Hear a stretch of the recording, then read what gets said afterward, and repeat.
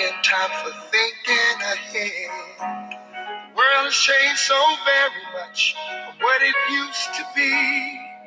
There's so much hatred, war, and poverty. Oh. Hello, everyone, and welcome to Bill Reach Teach special podcast. My name is Ms. Drawn, and I'm looking forward to having a very meaningful and powerful discussion with you about what's going on in our world today. As you all may know, as you're turning on the television and looking at everything, our world is being attacked. Not only by this terrible, terrible virus that's killing thousands of people, but it's attacking humanity as we speak. For the last hundreds of years, it has, and it is called racism. I am extremely, like many other people in this country, disheartened, hurt, and very sad by the death of Black men and Black women that have been taken by police officers in this country. What is going on in Minneapolis is something that's been going on in our country, America, for a long time. Today, our podcast is going to reach out and talk to people that are on the grounds in Minneapolis, really dealing with the situation, residents that live there that can really tell you about their story and what's going on with them and how they feel. So many times when we turn on the TV, we see certain images and we make a perception. But the pain that you see on TV is real. The reality of the country that we live in is painful. Many people have suffered from police brutality, racism in this country against Black people, against brown people, all shades of brown people, for hundreds of years. And many times we get upset, we address it, and then it goes back to normal as relates to nothing happened.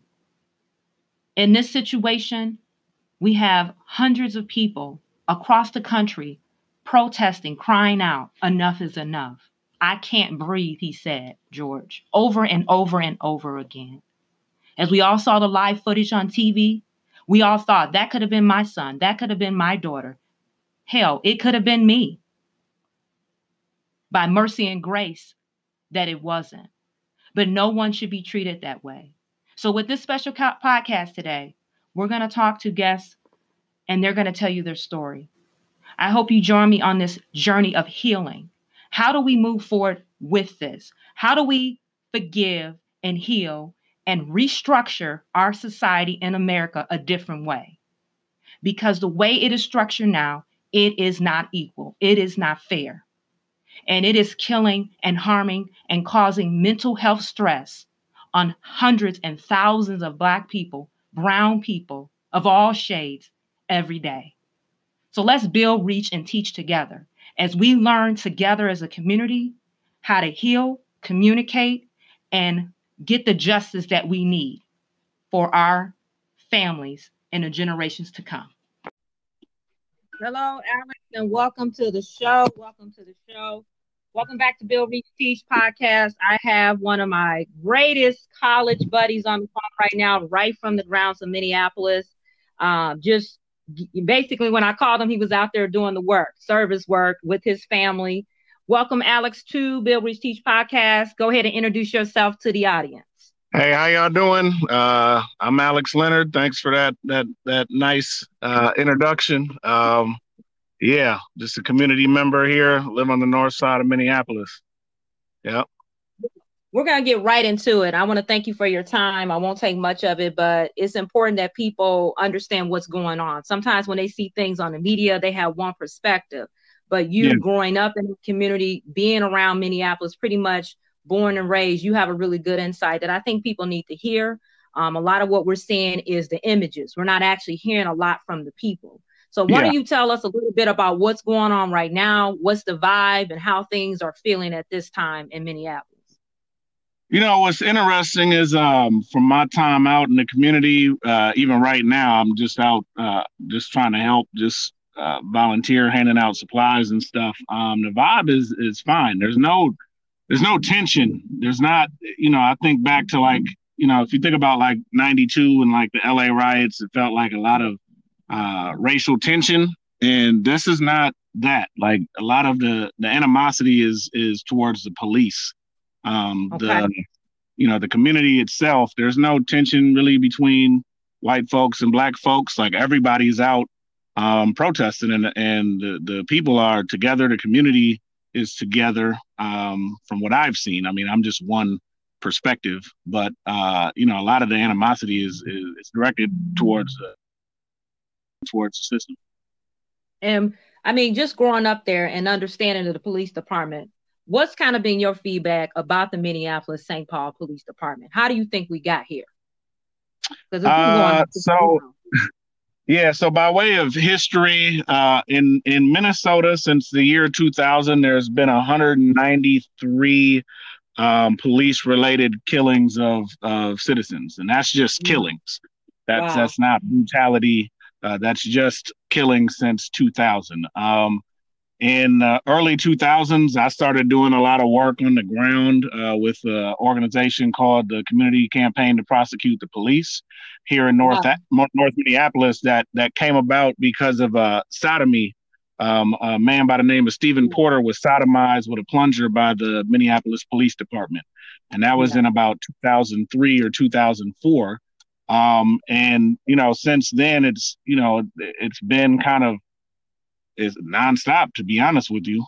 And variety of ages, variety of races as well.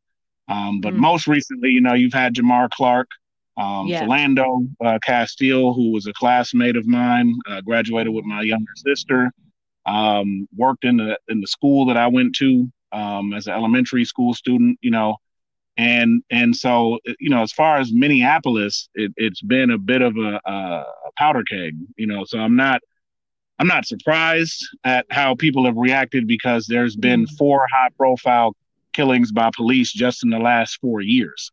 And I think people realize that, right? That's good information, because as the whole world is watching, they thinking this is an isolated incident, but this has been almost a decade, almost 2 decades, police community protesting as relates to police brutality. And if you're not from here, it's Minneapolis and St. Paul are side by side. It's just a river. So even like Philando's in St. Paul, but that's not far, and I've been on both. I grew up in St. Paul. I've lived in North Minneapolis for the last 15 years. So it's not, people know each other. This is a small community, and it's just separated by a river. So, all of those things play a part and have an impact. On the city side of things, I would say in Minneapolis, you have the police department is largely controlled by the union. The union is run by a pretty openly racist man by the name of Bob Kroll, has known ties to white supremacist groups. And then you have the county attorney, Mike Freeman, who has yet to really bring any charges forward in any of these cases. With the exception of Mohammed Noor, right? So you get the woman Justine Daman, who was killed by the Somali officer Mohammed Noor, and he was pretty much left on his own, and that was justice. Justice was served, but we still have this man. So a black man can get locked up for this, but when these acts are committed by white officers, it's business as usual. So when you saw that's good insight, because I think, again, people just have one perspective, but this is talking about an ongoing community that's been suffering. Even growing up there in Minneapolis, I just got off the phone, interviewed my brother. He shared some stories about what was going on. What was your reaction, when you saw the whole video with George on camera? Yeah, I'm gonna be honest, I still haven't watched the video, just because I'm not, I've seen so many, and so I've talked to friends. I've had it described to me, and it sounds horrible, but I haven't personally watched it, just because the secondary trauma is so much, Wow. And but from what I've heard described, all of this seems very understandable, Wow. Understandable reaction. Right, absolutely. And I guess even like what you said, you just talked about this whole trauma thing. Growing up and just talking in the community, and you've been working with the different agencies. What is that on Black men? What is that on Black America as it relates to Black lives? What are the trauma and the things that you're seeing when you're talking to people in the community when it comes to them being abused by police? Well, I'll just tell you what it brought up for me. I'll share with you. I work in a high school, and I'll share with you what I share with the staff. For me to sit with my emotions and feelings around what happened to George Floyd, I'm not just sitting with my feelings around George Floyd. I'm sitting with my feelings around Abu Jelani, who was killed in 2000 Minneapolis police. I'm sitting with my feelings around Courtney Williams, who was a 15-year-old killed by the police, Edison student in 2004. I'm sitting with Jamar Clark. I'm sitting with my feelings around Philando. You know what I mean? Like, so it's all of that comes up every time. It's not a one-time deal. You know, when this happens, you're dealing with all of your feelings from all the other stuff, not to mention just the general day-to-day brutality that happens around here. When I was doing community when we were working with the Prosecute the Police campaign, we go around and door knock, and the number of people that we talked to who just had stories, you know, of things that happened to them was endless.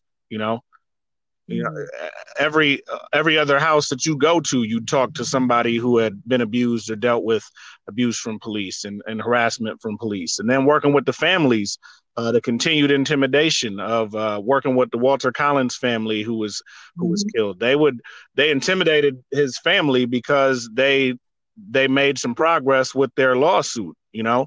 So they would show up to the house unannounced, the police would, and harass the family, claim that there were noise, that they were hearing noise complaints, or show up at Walter Sr., the bar he liked to hang out at, and take him and detain him and rough him up, and all in an effort to intimidate the family to drop the charges. And this is commonplace. You know, and if you're right, if you're not, the news isn't going to report it. But if you're on the ground and you talk to people, they're fully aware. Even the store, you know, that this took place at with George Floyd, the stories that you hear from the community regarding that store, right?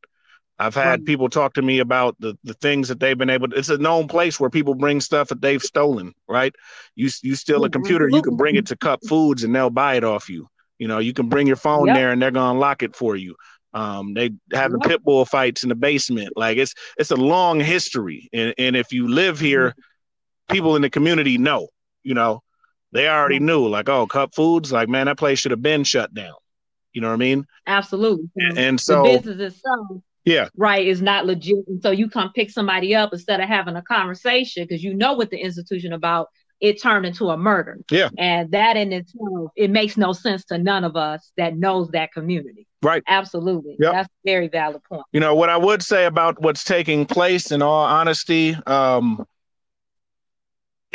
don't believe that a lot of the destruction and damage, the looting, I would say, like, yeah, it's young people. They don't have, nobody's working right now. We're on quarantine. Like no one's working. There's no school. There's no parks open. There's nothing for young people to do. Right. So the looting and stuff, I think it is probably largely the community, but the destruction of and the burning of the buildings, I don't believe that that's us. You know, when I when I drove through Broadway, the north side yesterday, what I noticed was all of the community places that we love and respect weren't touched.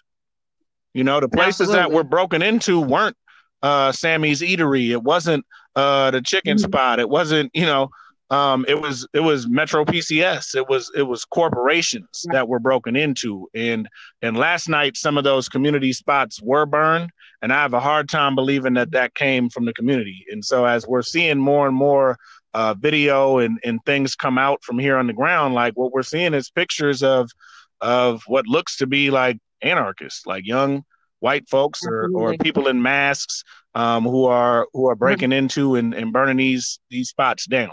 You know, it's not, it doesn't look to me like it's people from the community. It's not for the community. And I hope the police department really take a look at the bigger picture here and start to really tackle those things, because now, if that's the case, if there's other outside people coming in the community to burn down cities where they know these people live at, now we got another layer of problem. Right. And so I really hope that they resolve that, because we will get up and we're going to protest and stand up, but to just continue to keep burning the things that we love, burning up stuff that we go to, it doesn't make sense at this point. Right. So I'm happy you brought that point up, because it is looking real suspicious about who's actually doing this incredible damage with all the burning at this point. Yeah, 100%. I want to ask you this last question before I get you off the line here. I think what people are seeing is a perception in our country, but you and I know it's a fabric of what the United States is, which is, you started with a racist foundation, and they've never been able to take responsibility of that. Right. And long term, they don't hold people accountable for their actions. Yeah. But what do you want people to know about being a Black man in this country? What is it that you want them to know? I mean, I would. I know that's a loaded question. It's a lot. But, I mean, I guess what I would want from people is at a minimum is to just step outside of yourself. I feel like a lot of the responses that we're hearing from white people that have a lot of these questions, it's still self-centered at the end of the day. And so if there's anything that they could do, practice empathy, try and step outside of your own shoes and your own experience and just listen. If all of these people in all of these cities, it's something like 35 different cities right now that this is taking place. All of these people can't be wrong. Yeah. All of these people can't be just making up stuff. Absolutely. It's hard every day as a Black man, as a Black woman, right? As people of color in general, like we are fighting. And I would say even as just working people in this country, we're fighting. The pandemic has us all in many of us in the same boat, and we're all fighting. But, as Black men, it's challenging. And every day we're fighting challenges and we're all trying to do our best. And many of us are trying to do our part. And it's hard to catch a break. All right. Like everywhere we turn. And so for me, I know what I said to my staff was just kind of, I'm tired. I took a day, the day that this information all came out, I just took a day to just take care of myself. Knowing that we fight every day and it's all right to be tired sometimes. And what I appreciated is because I felt conflicted about just trying to take care of myself, my emotional self, and focus on my family and how we could kind of survive this was when I turned on the TV and saw the protest, what I saw was my students, and so knowing that my students are out there, that the young people are out there fighting, even when some of us who are getting a little older are tired, that they're willing to take up this fight. And it may not look how, some of the older folks in our community would have done it, but they're looking at what they've seen done and that it hasn't worked. Right. So we've tried the nonviolent approach. We've tried asking, we've tried the processes that they've had set up and none of this has worked. And so this is, to me, this is the inevitable outcome of not being heard. And when you're left with no choices, this is what it starts to look like. And it's unfortunate, but I do believe that, if there's a way forward and there's an opportunity here, I don't know where my confidence is with it, but there is an opportunity forward in this. And that's what I would hope, that we're able to rebuild and be stronger for this. And you hope that you're heard now. And it sucks that this is what had to happen in order for us to be heard, but hopefully people listen and hopefully we're able to move forward. And as far as local leadership and the governor, I'm not caping for him at all, but I was impressed with how he addressed and handled things yesterday. He was very clear on, that there is a reason this is taking place. This is not. Yeah, and it took him a minute to get there. But I'm happy he realizing now that this is not going to go away. He can't just keep pushing things aside, that he has to pay attention. Yeah. His tone was a lot different today was a lot different than it's been in the last couple days. There's an acknowledgement, right? And it starts with, at a minimum, just acknowledging that this isn't a one-day response. This is a response to 400 years, of things. Wow. And to hear that from a white governor, it's like, oh, okay. All right. Let's put some action behind that. Okay, let's put some action. But I want to thank you for your time. I want to thank you for everything you've done. I know you since college, and I know you care for the community. You're a wonderful family man, and you're definitely always out there to fight for those that cannot fight for themselves. So thank you for coming on to the show.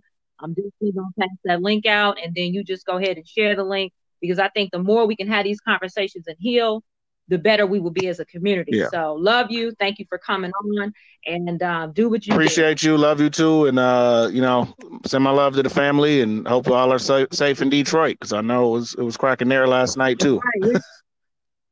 Yeah. We're same old thing. We there with you all. My heart is there with Minneapolis. So, all right. Thanks a lot, Alex, for joining us. Have a good day. All right, you too. Bye. Bye. The